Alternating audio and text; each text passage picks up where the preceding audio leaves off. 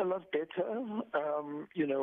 What had happened was on Saturday we picked up that he was not too well. He was really struggling to walk, and we then took him into the hospital to be safe. And he was then looked at, and the doctor said that it looked like it was not confirmed after they did a scan that he may have had a slight stroke, but it was not confirmed. They're still sort of making sure through their examinations. I went there on Sunday, and his wife went there yesterday. So we're looking to get a bit more confirmation on the state of his health and an update from the doctors. But from when I saw him, he was in good spirits. And, a lot of people mentioned the video that I had taken that was circulating, where he was still his jokey self and, threatening to write another poem on the pain that he was feeling, So we're really hoping that he's going to be well. So at this point in time, there's no indication as to when he will be released from hospital? Not as yet, but the doctor that was in charge mentioned that they would like to keep him for observation for a couple of days, and then be able to give us a better sense of his state of health. Mm-hmm. For those not privy to the literary giant's work, give us a brief overview of his work as an author, poet, and apartheid activist.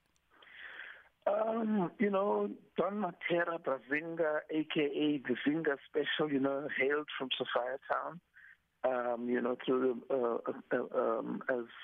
as a person of mixed heritage. First sort of started with the gang of the Vultures and then retired from street life, gangsterism, and had his awakening in the 60s when he started writing literature and poetry.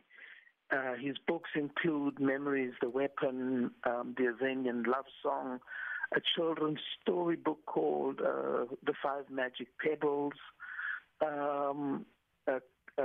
what would you call it? A series of books that recently came out about 5-6 years ago on poetry, on people, on the struggle.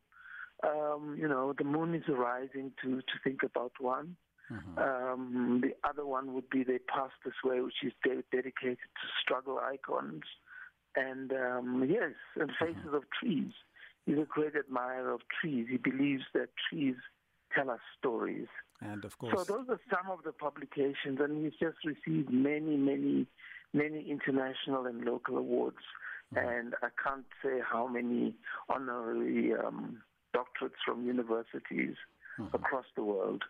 Well, the work of Don Mattera and his legacy is now continuing with the Don Mattera Legacy Foundation. Give us a brief overview of the foundation itself and what the foundation is planning for the future.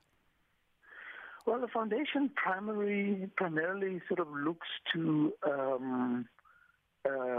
curate and protect and look after Don Mattera's legacy through sort of 3 or 4 main pillars. Don was a legendary writer, so it looks after his literature and his works.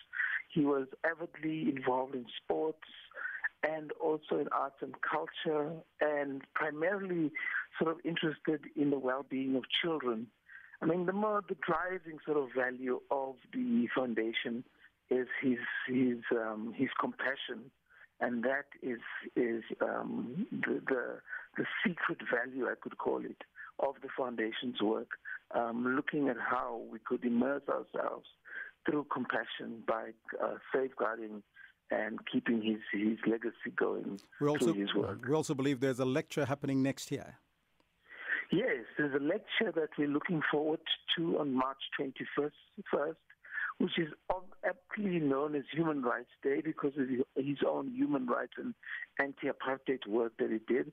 And with a background in the PAC and the Black Consciousness Movement, that date is appropriate and defined as, Sharpeville Day in the memory of people from the Black Consciousness Movement.